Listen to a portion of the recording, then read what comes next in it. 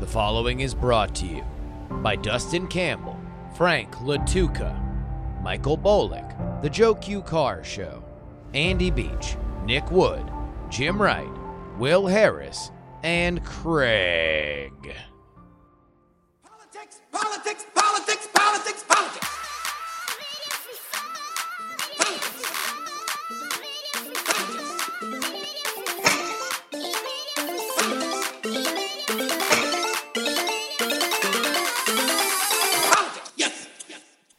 Hello and welcome everybody to the Politics podcast. My name is Justin Robert Young, joining you for our Thanksgiving edition of the program.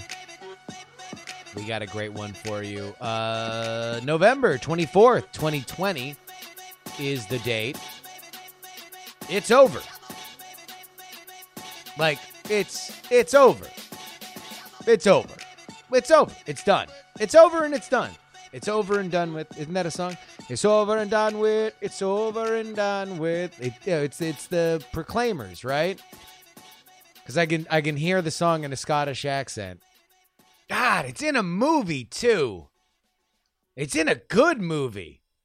Watch it not be in a good movie. Watch it be from like Ghost Rider 2, but for some reason I'm thinking of it. Anyway,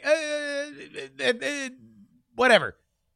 Donald Trump has agreed that the transition to the Biden administration is beginning. We're going to pair that with the continued and sustained shedding of presidential power, but we're in the end game now. So we'll talk about that. With that out of the way, fading out of the way, we also begin one of my favorite parts of this process, and that is the musical chairs, known as the transition. Who gets in? Who gets out? And we have some pretty fun plot lines playing out here, at least according to some of the reporting from Politico today. All that, and a visit from our friend Jack Allison. We get the progressive perspective on this episode of the Politics podcast. But first, you call a gigantic press conference like that, one that lasts an hour, and you announce massive bombshells, then you better have some bombshells. They promised blockbuster stuff, and then nothing happened. And it's not good. That, of course, is the dulcet tones of El Rushbo. Rush Limbaugh. Look, the writing was on the wall. I mean, if anything, that press conference might well be the last serious act of Donald Trump's career, his presidential career, his political career. Like, that has to be taken into account, because it seemed like that was the last moment in which hardline Republicans, loyalists to Trump, both in government and in the media, were willing to kind of leave themselves hanging out there. Tucker Carlson pulled back after that. Laura Ingraham pulled back after that. That's Rush, right? All power in conservative media flows through the formerly tobacco-stained fingers of Rush Limbaugh. And now we've seen more formal moves. Senator Shelley Moore Capito of West Virginia and Rob Portman of Ohio, two advisors to the Senate Republican leadership, said that Biden won the election. And the big moment that came last night the Governmental Services Agency. Now, this is a little bit of a formality, right? I mean, they're the people that move the desks. Where would you like the desk? Up against the wall? Or do you want it on the other wall? Do you like the wallpaper? Like, that's who they are. But they announced that the transition now begins to the Biden administration. And Trump said that that's going to happen. Now, he said that he's going to continue to fight. Well, here, let's put Big Chungus in his own words. Quote, I want to thank Emily Murphy of the GSA for her steadfast dedication and loyalty to our country. She's been harassed, threatened, and abused, and I do not want to see this happen to her family, or employees of the GSA. Our case strongly continues. We will keep up the good fight, and I believe we will prevail. Nevertheless, in the best interest of our country, I am recommending that Emily and her team do what needs to be done with regard to initial protocols. I have told my team to do the same. Now, Trump still says that they're going to file a big lawsuit, and we'll see where it goes, but it's done. This is it. Pennsylvania certified their vote. Georgia certified their vote. Michigan certified their vote. So unless you've got a big smoking gun that falls out of the sky and specifically is enough to overturn those certifications, it's a wrap. Like, you would need a cross-party level of evidence. Like, you would need both parties to say, wow, that's screwed up. Someone just got caught with their hands in the cookie jar with enough votes that's going to overturn it. And that's just unlikely. It's not unlikely.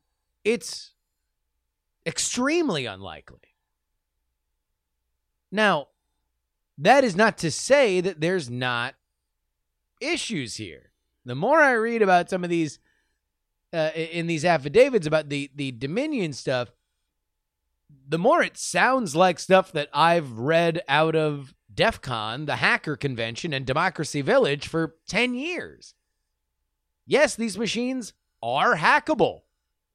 Yes, they are vulnerable. Yes, you can manipulate the vote totals on them.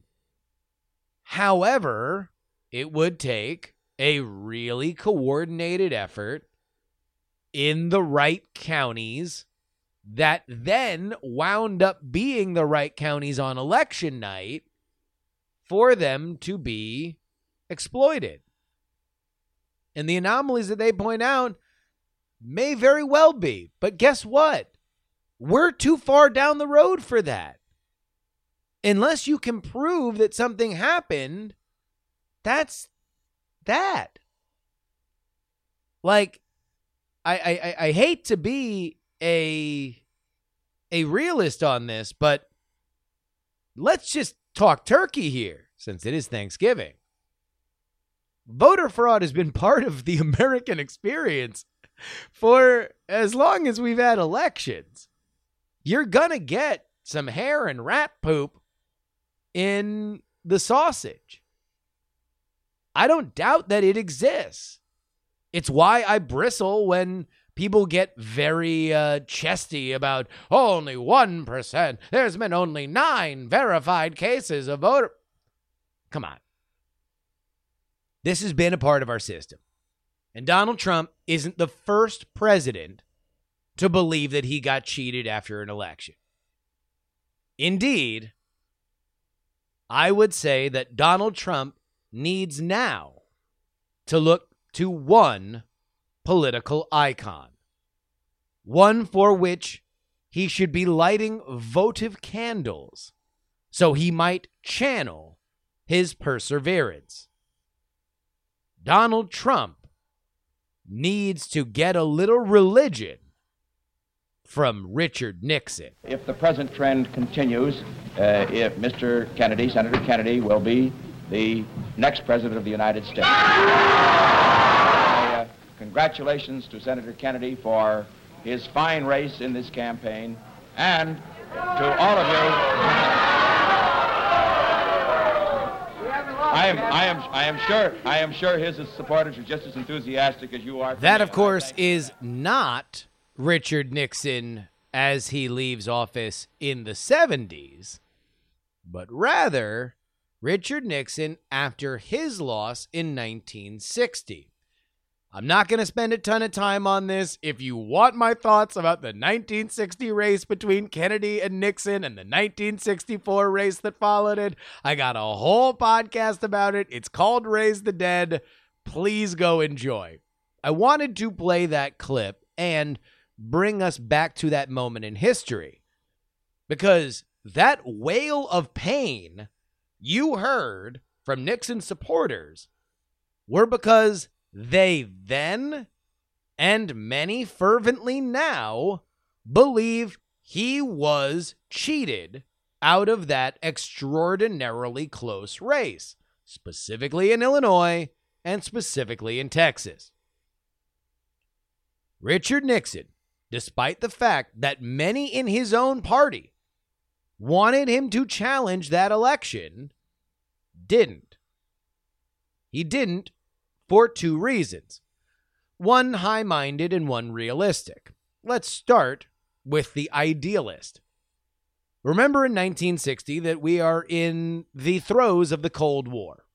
We're only years away from the Cuban Missile Crisis, and the reality of the Soviet Union and the United States battling for the fate of the world is something that is not consigned to history books. That was the front page.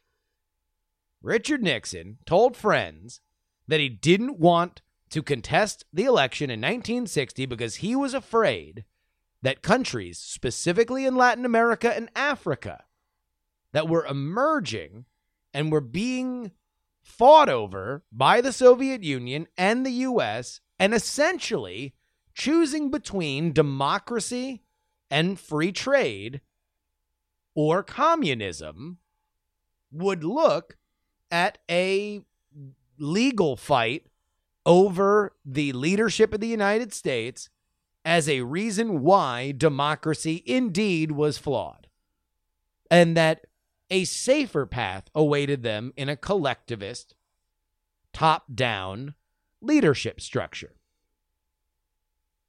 Now, there was also the reality that Richard Nixon was far more of a party man than Donald Trump is. Richard Nixon was a career Republican, and he spent the next few years, running for governor in California disastrously, and then after that, even as a private citizen, raising money and staying active in Republican politics, both at the national and local level. But make no mistake, in Republican circles, the 1960 election stayed infamous. And in my opinion, it's part of the reason that in the total chaos of the 1968 election, that Nixon became a figure to rally around. Now, he ran a sharper campaign then, but his resurgence is something that was fueled by that close defeat. Donald Trump has a pathway back to the White House in 2024. He is a rare animal who increased his vote total from election to election as president and didn't win. The election was close. This was an extraordinary year, a once-in-a-century year, considering the virus and the Schrodinger's economy. We have no idea if it's healthy or dead. One minute, it's the Great Depression. The next minute, including today, we're hitting record highs on the Dow Jones. Is this a prelude to everything falling apart? Or were we indeed able to save the economy by turning it off and turning it back on again? We have no idea. All of these were uniquely perilous situations for Trump. But you can't come back if you don't eat the L. All of this can still be there for him. He's got 4 years of it if he wants, or he can steer the Republican Party in the direction that he chooses to. Indeed, if Donald Trump, and I don't know if he has this, I don't know if this is a part of his DNA, if he does want to look at himself as a generationally shifting standard bearer for the Republican Party, this is his moment to do it. And I get the sense that he understands that he needs to take a step back, that he needs to eat the L. But he has not done it since then. No, in this respect, Donald Trump is no Dick Nixon. Dick Nixon did his part in trying to heal the country afterward.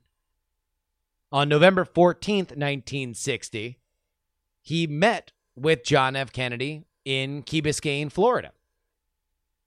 It was something that in the Raise the Dead series, I said I wished would become a tradition. They should even go to that same hotel. But the two people that just ran, sit down, have a meal, show that this is what politics really is. Run hard to the whistle, and then shake hands after the game. Today, November 24th, Donald Trump spent most of the morning retweeting former actor and now professional kook Randy Quaid. Ring out, you bells of freedom. Sound the alarm across the land. Yeah, that's enough of that. Politics. Imagine that you're a hardworking Biden staffer. Things were never really that easy, but now you'd like a job. Your man won. Sure, there were a bunch of people that joined on along the way. Success brings along those that would like to take it to the next level. But now that the Biden campaign is the Biden administration, you would really like a solid paycheck. Especially if that paycheck has a big title to it. And so, we come to the grand tradition known as transition musical chairs. Just wait until the music stops and we see who gets each position. And so we've already seen Ron Klain as his chief of staff. We've seen John Kerry as the new climate change czar. We're likely going to get Janet Yellen as the Treasury Secretary, but stop! It's Alejandro Mayorkas, who will be the Department of Homeland Security Director. What about Secretary of State? Stop! Anthony Blinken gets that one. Now, what this often leads to is a lot of infighting. Because some people want those jobs, and other people get them. Brian Lizza of Politico writes this. It's still early in the Biden transition, and there are thousands of jobs to fill. But a sense of dread is starting to bubble up from veterans of the Biden campaign, particularly those who were there with the president-elect from the Philadelphia announcement speech to the Wilmington victory speech. The target of their ire?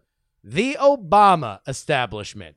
Quote, the Obama staffers are now cutting out the people who got Biden elected. None of these people found the courage to help the VP when he was running, and now they are elevating their friends over the Biden people. It's effed up. F word or no, this is likely by design. The Biden campaign wants to present a familiarity to people. It reminds me a lot of how George W. Bush's cabinet looked a lot like his dad, George H.W. Bush's 8 years earlier. And I can understand why some of the folks who took over the campaign would be chesty. After all, it's not like the Biden primary campaign was particularly well run. Still, this is again from Lizza. There's a disconnect between the brain trust at the top of the campaign, which is now seamlessly moving to the top of the White House, and the Biden proletariat that made up the bulk of the campaign operation. The fear from the proles is that the brain trust doesn't understand that they are being left behind, and so they are speaking out anonymously in the hope that people like Klain and Ricchetti and Donilon, and perhaps even the president-elect himself, will take notice. And maybe he will. Maybe this is just going to be short-lived. Stop! Or maybe those that took over for Biden after South Carolina believe that this is the real professional brain trust, and everybody else, well, if they don't get a seat at the table, no one's going to miss them.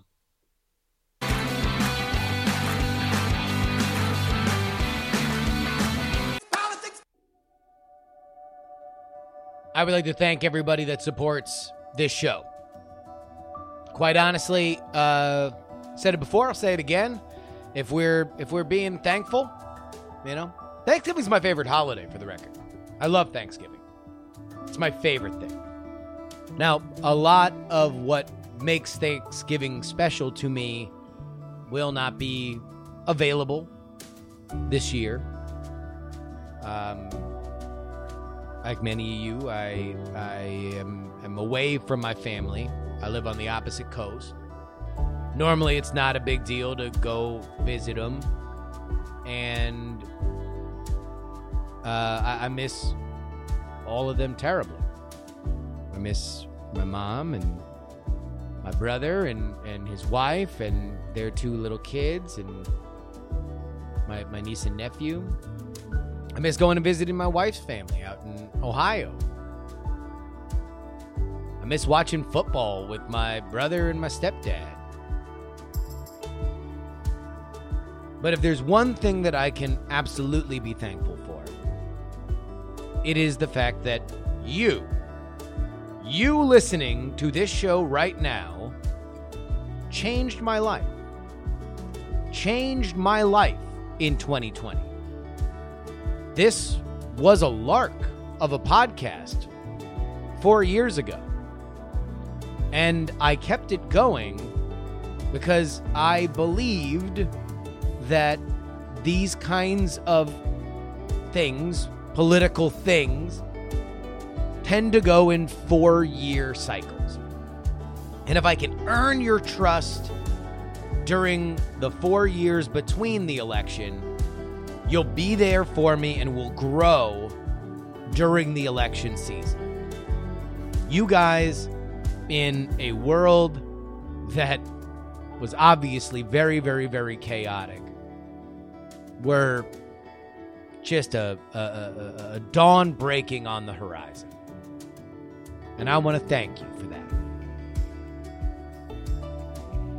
The little political vacation that I took, that I brought you guys along with me on, gave me a lot of perspective, and that was a huge part of it. So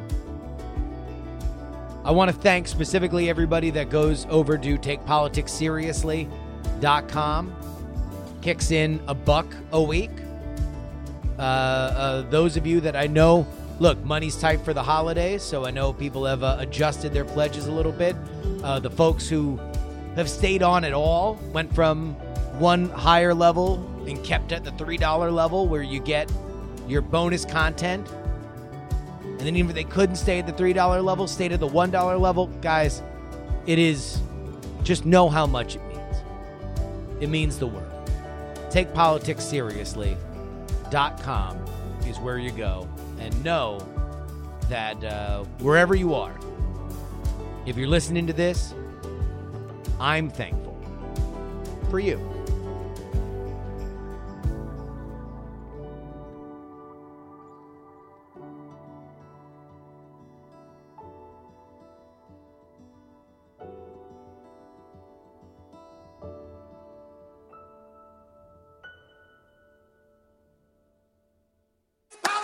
Our guest today is the host of the Struggle Session podcast, and you can find him on his morning show on Twitch, twitch.tv/JackAM. It is the one and only Jack Allison. Welcome back, Jack Allison. How you doing, buddy? I'm good. How are you doing? Oh, well, you know, I kind of feel like we're in a weird phase with this election because it feels like we're at the bar late and everybody that we were kind of there to hang out with has gone, but like we're still kind of having fun, and so we stay there, and it just increasingly becomes apparent that we probably should have left a little while ago. It is. I mean, it's like we can all kind of like stick around for the spectacle, you know what I mean? But the election is like over. It's kind of fun.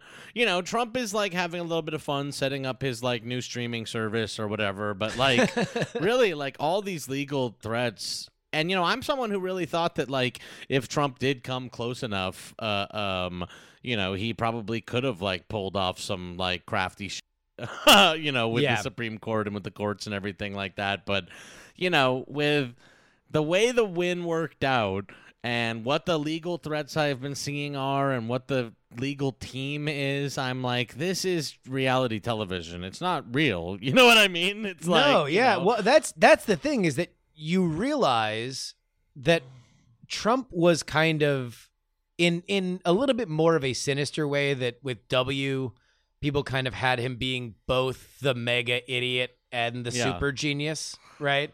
Like Trump was kind of everything to everyone. And so you're like, oh yeah, well, he definitely has some big master plan to run bum rush a case to the Supreme Court and flip something. And then you're like, no, it's just Rudy Giuliani's brain leaking and like, Sidney Powell, you know, getting kicked off the legal team in 48 hours. It's like, you know, well, I do think that there was maybe a chance, and if they really wanted to flex their power, and if it was within 100,000 votes or something like that, they could have done something. But really, it just does feel like fake reality TV now, and that even Trump knows that. Like, honestly, like with him yesterday, you know, saying like, go ahead and do the transition, but I'm still still fighting. I'm still pretending that I'm mad. I'm like, well, you're just like, it's just TV. You know what I mean? It's like, this is just like at this point, like a fake television show, and like Biden is the president. And, you know, do I think it's a little bit like weird, and does it set up a dangerous time in America that like 70 million? Well, literally, I was thinking about this, Justin, is that like, since actually the George W. Bush election, we have said that every president is illegitimate. And with George W. Bush, that actually, in my opinion, was accurate.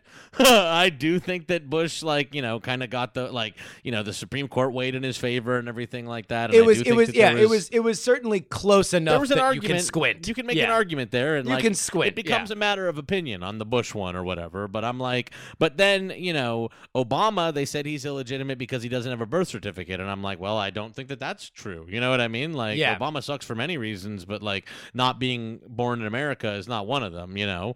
And then similarly on the Trump election, you know, it was all about how like Russia had got him elected and he's a foreign agent, and like and I'm like, and I similarly also think that was not true. You know what I mean? And like now we're in this election where it's like, okay, you know, hundreds of thousands of ballots were going in the rivers, and you know the fish have their mouths stuffed with ballots. You know, I'm like, I also don't think that's true. So I'm like, truly, maybe this is just what an empire looks like in decline. It's like every single election, you know, the opposing side is like, well, that's not accurate, and we don't accept that election, kind of wink, wink, you know? Well, you know, and that's the thing is that, you know, especially toward the end of the election, like the biggest thing that I tend to get in general, because I'm trying to be right, I'm not trying to like get one side over the finish line, is like, oh, you're like both sidesing it or whatever. And I'm like, well, but look, I at least is no one gonna remember that it was the Democrats yelling about the Diebold machines in 2004, and now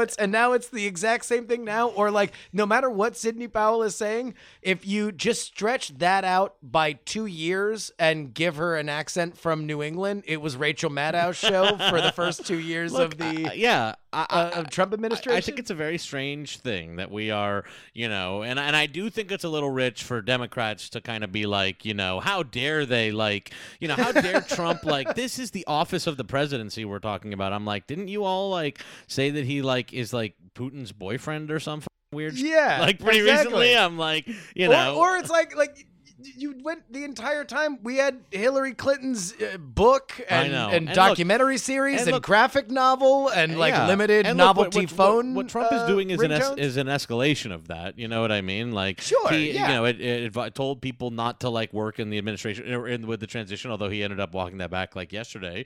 So this is an escalation of that. But that is simply what it is, an escalation. You know what I mean? Like, that's actually what happens in politics. And maybe it was kind of irresponsible for us to keep going there. And this is kind of the natural escalation. And what is the next natural escalation? Like, we got to like right to the edge of a coup this time. You know what I mean? Like, they kind of did a fake one then and showed that a lot of people would actually be pretty okay if one happened. You know what I mean? And like, we didn't really get the tanks in the street this time. But it kind of showed that there's maybe an appetite for tanks in the street. Yeah.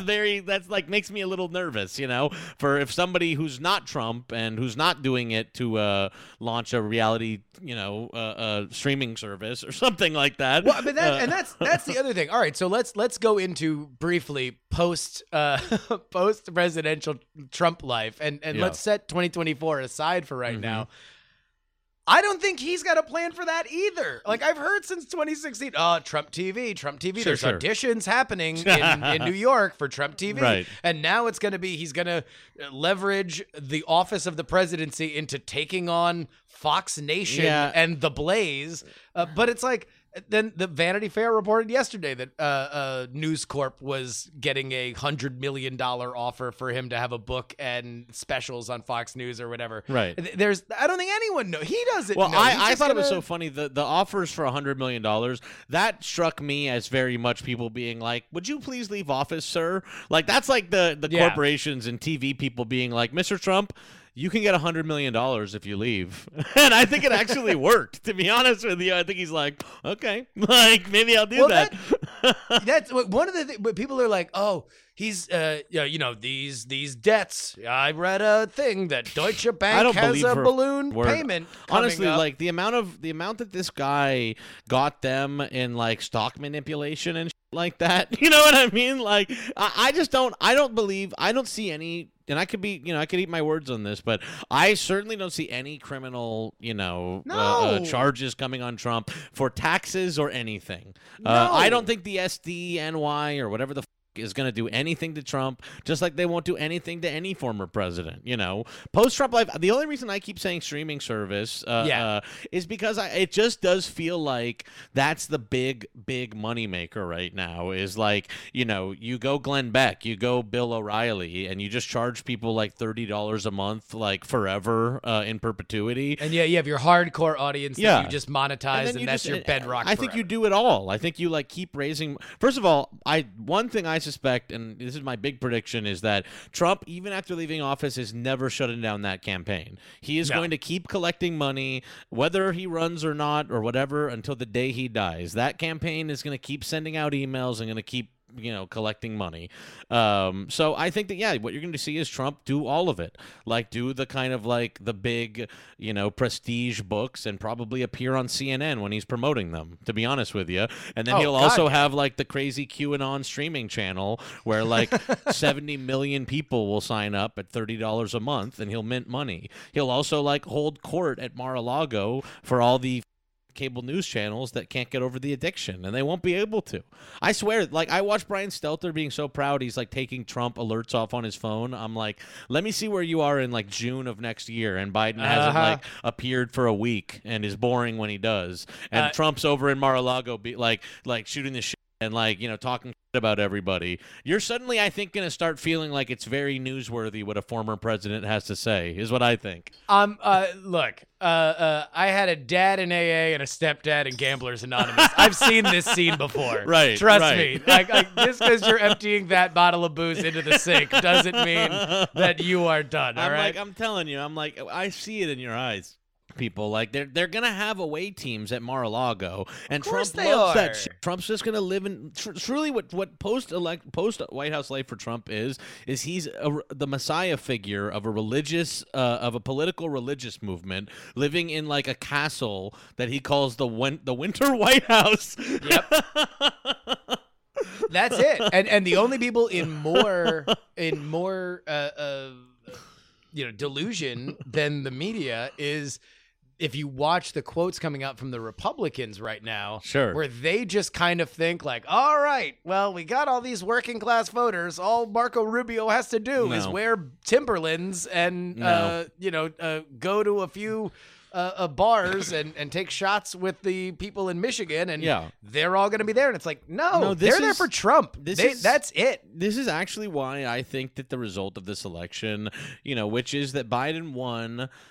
I would argue not overwhelmingly. I think closer than it needed to be, but certainly more than. It was very close. More than like the narrow one state win that I actually kind of thought it was going to end up being. But he also won narrowly without a huge mandate and without taking the Senate and with losing seats in the House. Any coattails. Any coattails. And I think it's like. What I think it is like this is kind of the worst outcome of an election where you get rid of Trump, where it's like Trump is defeated, but Trumpism is not defeated. Like Trumpism actually is like shown to be like stronger than it was in 2016. Like we walk away from this election being like, holy shit, Joe Biden got by the skin of his teeth in an election where everybody thought like that Americans would be logical and hate the guy who got 250,000 of them killed. You know what I mean? Like, we walk away from this election, Trump being like literally like one of the like the number 2 most popular politician in America, just got 75 million votes. Yeah,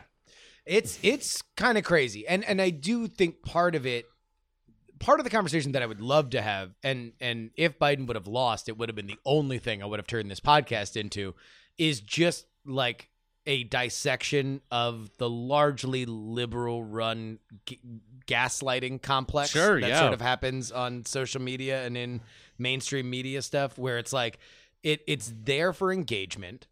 It radically warps what people should expect, because if this were laid out as like, no, this is going to be a really, really, really close election. Right. Trump is probably more popular than he was in 2016. But COVID, he screwed up COVID, and so it's gonna make him vulnerable.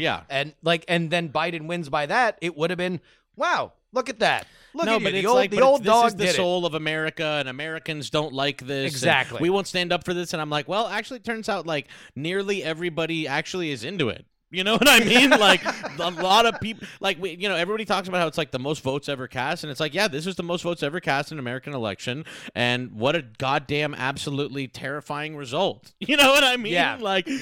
We got the most. Everybody was so annoying about saying like Joe Biden has now received the most votes ever of a presidential candidate because he beat Obama's 2008 record, and then Trump beat Obama's 2008 record too. So it's like yes, Biden has received the most votes ever of any presidential candidate, and number 2 is Donald Trump. And by and large, it's because of COVID. COVID. They scared the stability voter, and that was it. That was a wrap. Because he couldn't talk calm on television. And I also think like Trump is going nowhere. People have already talked about Trump 2024, and I definitely think it's like possible. It's also very possible Trump just runs like a super beefed up campaign just to sort of like run sales again. You know what I mean? But then that's kind of what he did last time too, and he accidentally won. So you know what I mean? It's like I think the only thing that would stop him from running is if he really enjoys his life now. Like if he's just at Mar-a-Lago the entire time, like loving it, and he can just throw Molotov cocktails and just rake everybody over the coals, forget all of his misses and highlight all of his successes, and that would be that. If he just makes it the Trump mansion or the Trump museum where he lives, and that's it, and you can play through on hole 4. All right, so let me turn to Biden real quick, because now we're starting to see the beginning of his cabinet come together. Sure. And the biggest thing, and I say it earlier on this podcast, that it reminds me the most of is when George W. Bush came in and just all of George H.W. Bush's cabinet just showed back up for work. That's basically what this is with Obama's people. Yeah, it's the Obama people, and it's also the Obama people sort of after they've sold out completely. Like the Obama people the first time around, there were some of them who were at least like naive and wanted to do good things. Now we're getting every single Obama person has gone to work at like Uber at this point, and now they're coming back to the White House. You know what I mean? The cabinet, is looking really bad. It's a lot of lobbyists. It's this guy who's the Tony Belinsky, who's the guy that's the Secretary of State. A. Blinken. A. Blinken. Yeah. A. Blinken. Yeah. Blinken. Anthony Blinken. A. Tony Blinken. A. Blinken. I mean, Anthony Blinken did his time in the private sector after the Obama administration, and he worked in lobbying. This is kind of exactly what you expect out of the Biden presidency. And, part of the reason why I thought Biden was such a bad nominee. It does seem like what we're going to get here is like kind of I think everybody is like, let's get back to what Obama was doing, not realizing that Obama set us up for Trump. You know what I mean? Yeah. So it's like it seems like we're really aggressively going to go back to like this is how things were and this was good, and I'm like, well, okay, like then who do we have in the Democratic Party that has any kind of Q score like Biden? Because the next Trump, who the hell are you going to run against him? You know what I mean? Well, and that's the thing that's kind of crazy to me now is that if you even look at the talking points coming out of the Biden transition team, it's like boring. Professional and boring. Yeah. Or like literally, I'm not making that up. Like these are the words that they're using to describe their cabinet. And it's like, there's not really a like first 100 days plan. Well, it's like a mask mandate is pretty much the only thing. It's like, and by the way, I don't even know if they're going to do a mask mandate because Biden has other times said like, I don't want to do a mask mandate. And I'm like, and also by the way, how are you going to enforce a mask mandate? Like, are you actually talking about like, even then it's like, whatever. I know, yeah, whatever. So all this now that we're at our most politically divided and we actually know by a head count how many people will hate anything that Biden says. Right. Now and we're actually do view that him as we should all wear a illegitimate. mask. Yeah. Yeah. I this is what a lot of people have been gloating to me about Biden because I don't like Biden, and I've posted about that on Twitter, and I get some of the same stuff as you do, where it's like I'm simply saying like what I observe and what I think is happening, and I certainly have bias like anybody else does, but I'm not like writing fan fiction about what I want to happen. You know what I mean? Like people are like, you like pined for Trump to win. I'm like, no, I just thought Trump was like doing better than everybody thought he was doing. Yeah. And that was actually borne out by like reality in the end. You know what I mean? Like Biden did win, but whatever, I'm not like wanting these things to happen because of this. But in the post-election, some Biden people have been like sort of gloating to me about how Biden won. And I've been asking them like, so just like tell me like one tangible thing that you think like what you expect Biden to do. You know what I mean? Like tell me a tangible thing that you expect Biden to do. And it does take forever. You know what I mean? Like people will they will say a lot of like the sort of DNC like bullet points from the website, like build back stronger. Right, he'll be like, he's gonna build that back. They'll so be like, strong. I dude. expect him to bolster and strengthen the ACA, and I'm like, and so, what do you expect that he's going to be doing to do that? You know what I mean? Like, what Are does we that talking about mean? the tax mandate? Are we talking about like a public option? Are we saying single payer? Like, what does that mean? Because if you're just saying bolster, then no matter what, he's going to be able to say he bolstered it, and you're going to say like that he did what he said. You know what I mean? Like, what are you gloating about? What do you want from this person? What do you expect to have happen? You know what I mean? And I think a lot of it just comes down to like he is not Trump, and I agree with that. I do think that they're right about that. That he is not. He's not the man. He's physically not Donald J. Trump. The TV star and real estate magnate. I think that is it. Like I think for a lot of people, they might not realize it, but he's Sum 41. He's like a one-hit wonder. He already did the thing that we're going to love him most for those people that love him. It's true. Like, he beat Trump, and Trump's out. And now it's like you even see it in some of the conversation about, all this transition stuff. And it's like, look, at the end of the day, if this is effectively the end of it and Rush Limbaugh's talking about how Trump needs to step off the stage now and stuff like that, then it was like, all right, it was 2.5 weeks after the election in a very weird year, whatever. Yeah. Like, that is what it is. If he does walk off the stage and Biden's there now, then I do think that, like, I wonder just how long the, like, isn't it nice that it's boring? I know. Isn't it nice that that nobody has anything to talk about on the cable news networks? Right. I wonder how long that lasts, or whether or not it does just go back to covering Trump's Twitter like it's the life or death scrolls of Zion. Well, I mean, I'm like, okay. I know that it's like a little bit sort of basic to talk about cable TV news ratings, and they would all bristle at ratings and everything like that. But at a certain point, they actually do care about ratings, and they do care about people watching these shows and everything like that. And, you know, I think it's going to be a hard sell, the, like, isn't everything so boring, as COVID, like, does actually continue to kill hundreds of thousands of people. You know what I mean? Like, I just think that, like, you know, I think that they're going to want to do it, but I think that they're going to be distracted by, you know, how salacious the world is, and I think Biden will not respond to it very well, and I think Trump is going to be tossing out, as you said, some tasty Molotovs. You know what I mean? Like, you know, and they'll be aghast at it, but they'll be like, this is what Trump is saying, and it simply is not true. Very Tapperishly. Well, that's exactly. Yeah, no, we have our fact checkers has come out and said that a lot of things are not true. One of the people that you have put in your sights, and so far, at least to my knowledge, he has not taken the bait in a classic Jack Allison Twitter trap. Is Jake Tapper? Sure. Tapper sucks. Tapper really sucks. Yeah, give me your Tapper. So listen, your Tapper sucks for like a million reasons. He is like, you know, kind of. I think the most. Well, first of all, I think that he is deceptive to people. Like, because I've said I think Jake Tapper sucks to people, and they're like, oh no, I think he's kind of like one of the good ones or whatever. Because Tapper actually does. He is like slightly more invested or involved. He seems slightly more like a reporter, I guess I would say, than like Anderson Cooper or Chris Cuomo or whatever. Yeah. He seems like he's actually more serious than a lot of the TV hosts. But that's actually kind of like why he's a little more deceptive of a host.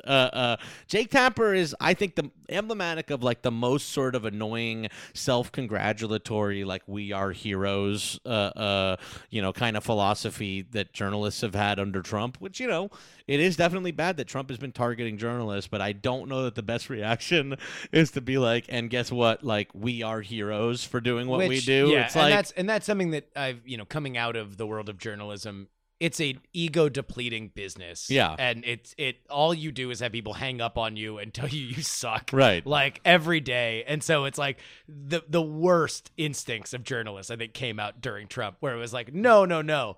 Like, now that people want to believe it because we have a common enemy, right? Like, we're actually the true heroes. Yes. And I think, like, Tapper really, really, like, gets off on that. Tapper's also, like, one of these guys that's, like, very, very annoying about, like, loving the troops all the time and being a big time, you know, I am a big supporter of always the troops and everything like that. But the thing that has actually been setting me off with Tapper most recently, and I posted a couple clips of it on Twitter, is Jake Tapper, like, wrote a book about, like, you know, a platoon in Afghanistan, and they made it into a movie, and he, like, is promoting it all the time on CNN. Like, he's on his show, like, going directly from talking, and what's really about it, and this is what I mean by, like, he's annoying with his, like, I'm supporting the troops stuff, is he couches it in, like, this is advocacy for the troops. He's like, you know, many people don't know that the war in Afghanistan is still going on, and so here's a look at my upcoming film, The Outpost, where we did a visit to the set. You know what I mean? I'm like, this guy,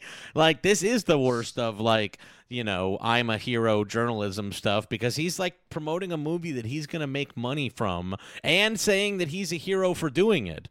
Like, you are such an asshole, like Jake Tapper, like that he, number one, even has the, like, audacity to be advertising his movie and doing set visits to his own movie on his news channel is ridiculous. But then also to be like, and actually this is quite honorable what I'm doing here by showing you this visit to set of the movie they're making of my book. And that's part of the blending of television news. Yeah. Like, television news just has this ability to go seamlessly from one to the other, where they just want everybody to believe, oh, well, it all looks the same. He's using the same tone of voice. Well, this definitely isn't SpawnCon. And let's talk about how that bleeds over to the other side as well, actually, because, I think that what we're witnessing, with Trump and, in a very bipartisan way is a complete flattening of the world of politics and the world of entertainment, which I always thought were very similar to begin with. I came up in entertainment and then I visited D.C. and I met people from D.C. and stuff, and I was like, man, it really is weird how it's just a bunch of, assistants working for these, very powerful but, ultimately, pretty stupid people, you know what I mean? Who, have all the money and power on the planet. These very famous cults of personality for which all the money gathers around. And it's just a staff of, 22-year-olds who are actually doing everything for them and, write everything they say. You know what I mean? Yeah. I think it's very similar. But now we're seeing a total flattening of both. It's I was noticing a while ago that, it's all the people in politics and in news reporting are represented at the same agencies, that movie stars are represented at, so it's we're talking about Jake Tapper. He's represented at UTA, United Talent Agency, where I believe where Mike Pence's daughter also works. They also represent Cindy McCain at United Talent Agency. The Kardashians, I think, are at CAA, where Van Jones also is. And so, of course, Van Jones is now Kim Kardashian's legal mentor. Trump is a reality television star who became the president, and the last president, Barack Obama, started a production company where he's got a production deal with Netflix, and he's producing sketch comedy programming about how the government works. I mean, let me be very clear about this. When the former president is producing a program about how the government works and his party is in office, and in fact his vice president is in office, that's propaganda. That actually is propaganda. You know what I mean? And I think we are seeing this, real blurring of all of it. Jake Tapper is promoting his movie on TV and saying that this is news because it's, advocacy, but really he's making money off of it. And the whole movie even happened because he's represented at UTA, where John McCain's wife is also represented, and Barack Obama goes to do shows at Netflix where Susan Rice is on the board. I'm like, it's all too gross, and we have ruined it all. I actually am kind of beyond about Barack Obama starting a production company, but what are you gonna do? I mean, is that more odious than his part 1 memoirs that are 3 Lord of the Rings trilogies taped together? Listen, I read some clips from the memoirs, and I think that Barack is such an interesting character, because he's resigned himself to everybody thinking he's stupid or something. I don't know what the hell he actually thinks, but he really makes himself seem very gullible in the book. He's I just did what the Republican Hank Paulson told me to do, and then they all got a bunch of bailouts and stuff, and I'm and so that he puts that forward as that some this is what you need to do, and this is bipartisanship, and I'm no, you just got fooled, you idiot. I don't even know what to make of that. Either he's smarter than that and he understands or is involved in some higher way with all this stuff, or he's just truly dumb and naive, and I don't know what to believe with this guy. All right, real quick to close out, let's get to a cause that is near and dear to your heart, and that is certainly progressive politics. Bernie makes a stronger showing in 2020 than he did in 2016. Has the heart attack scare, and COVID obviously factors into him probably fading out a little bit earlier than he would have otherwise. It seemed like, at least in terms of the leadership of the progressive wing, there was a coalescing behind Biden, so it wasn't the kind of infighting that at least Hillary Clinton made made a big deal of in 2016. But now it definitely seems, especially now that we're seeing this cabinet feel out, that the ceasefire is over. But how do you see the world? How do I see it is, honestly, I honestly don't think that there's any pushing Joe Biden left. Is truly what I think. I think that like, But I don't think you were never. I you never thought assumed that. I never thought that there was Anyway, ever right. any pushing Yeah. Joe Biden left, and and do I think that there are people on the progressive side that said you have to vote Biden and said that there was pushing him left that didn't really believe that themselves? Sure, of course I do, but it's all fine. People have their own feelings about the imperativeness of the election, and I think a lot of people had like hurt feelings over the last Trump win. You know what I mean? Like I definitely think Yeah. Bernie was like, I don't want to keep catching everybody for saying for Trump winning or whatever, you know what I mean? But as far as like the state of the world goes, there's no pushing Joe Biden left, I don't think. We could maybe get some things, and I certainly think we should hold a lot of just have tons of pressure on Biden and like constant protesting of Biden, and I certainly hope we do. As far as like my opinion is that progressives need to look past the presidency, and really, really work on building out our bench. We have a couple great young faces in like AOC and Ilhan and the Squad, Rashid Tlaib. There are some young faces that are out there that have made a splash in media and everything like that, but we truly just need more people because when it comes to winning something like the presidency, like you really just need a lot of availability. You know what I mean? Like you just need a lot. You need to like have a whole shotgun blast. You know what I mean? Like you need to have as many options in there as possible. So I think that the left has, the emergent sort of American left and the sort of like new young left movement that I think like, sort of that arguably, was, I guess not started by Bernie, but like kickstarted by the Bernie 2016 campaign. Yeah. I think that what they've proven that they're very good at it is like, staying passionate, and we're good at electing people locally, sort of in some unlikely circumstances and stuff like that. And we're also very good, the online left, at like actually the careers of like young neoliberal rising stars. I truly believe that, and I am not joking when I say that that's equally important. It's like the Joe Kennedy machine got itself majorly up. You know what I mean? And that's like the Kennedy family dynastic politics. You know what I mean? And so I'm like, if I'm looking at the left in the United States, I'm like, let's not look at the presidency for 2024, 2028, because, some people don't agree with me, but I believe that that Joe Biden will run for president in 2024. I totally agree with you. I totally agree with you.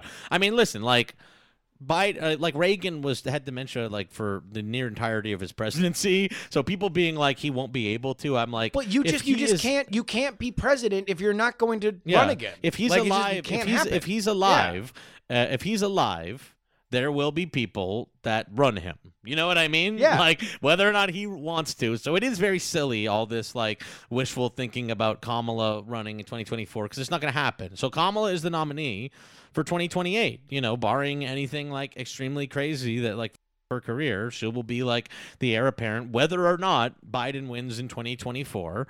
And so we really are looking at like 2032 before you have like a reasonable shot at the Democrat side on the presidency. And part of the reason why I thought that it was so imperative to campaign for Bernie this year, and I just certainly hope we can make it that long without the sea levels rising too much.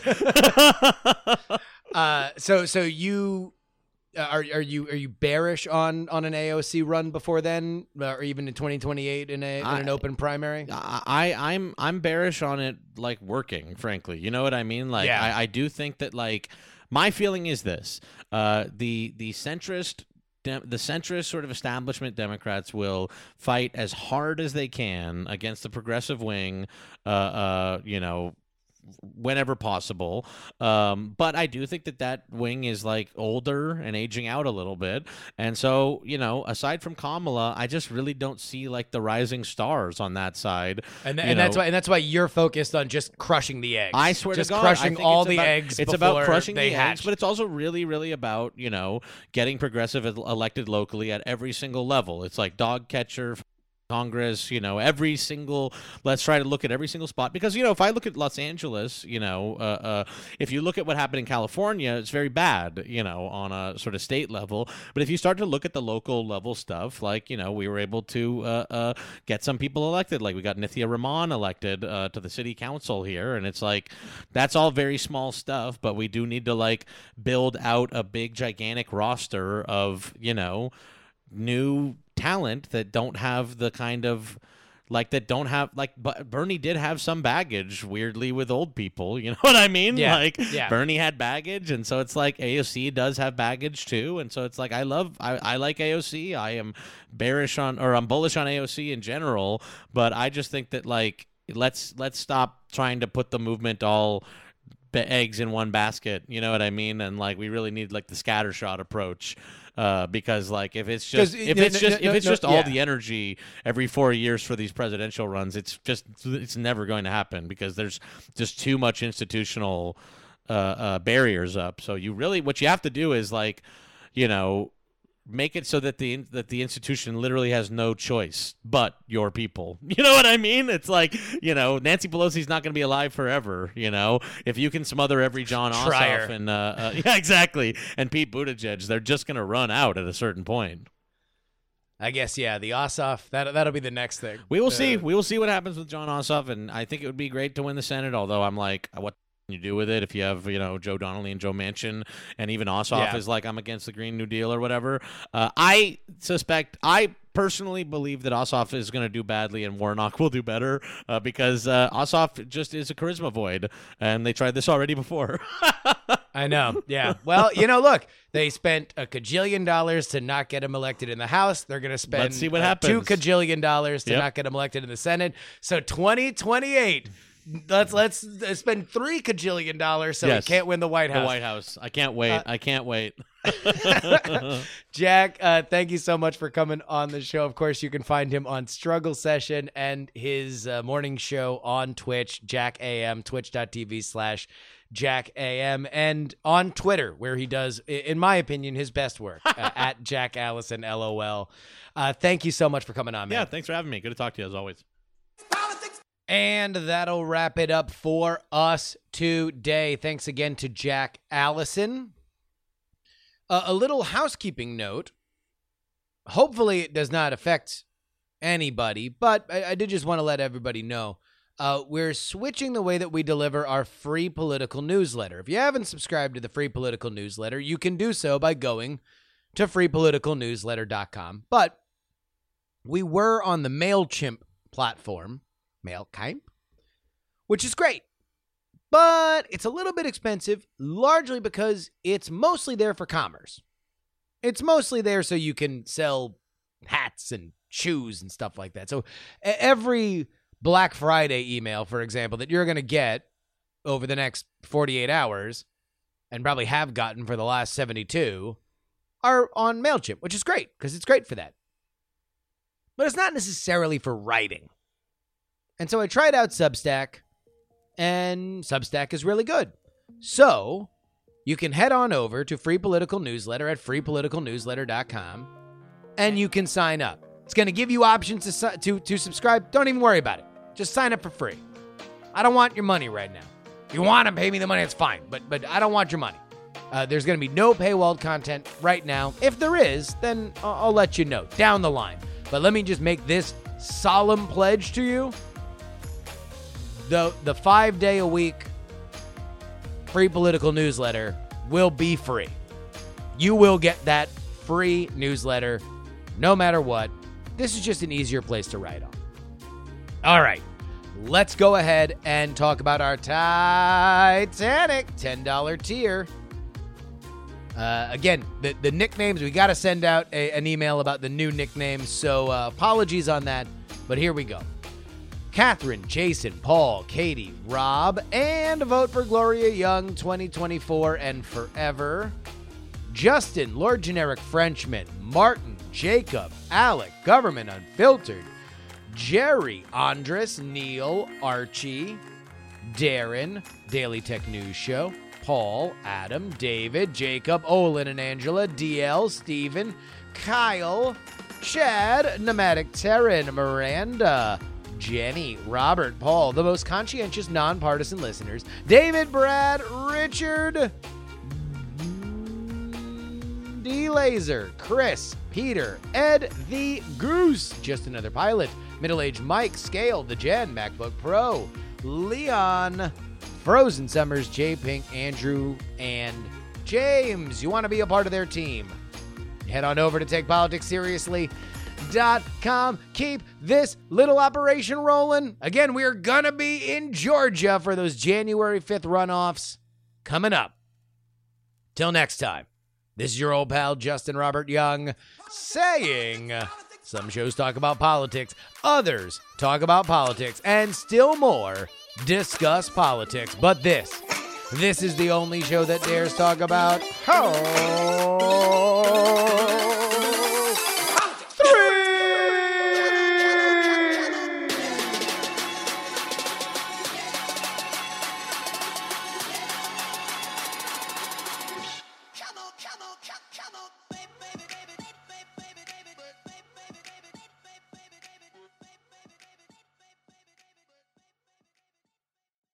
Diamond Club hopes you have enjoyed this program. Dog and Pony Show audio.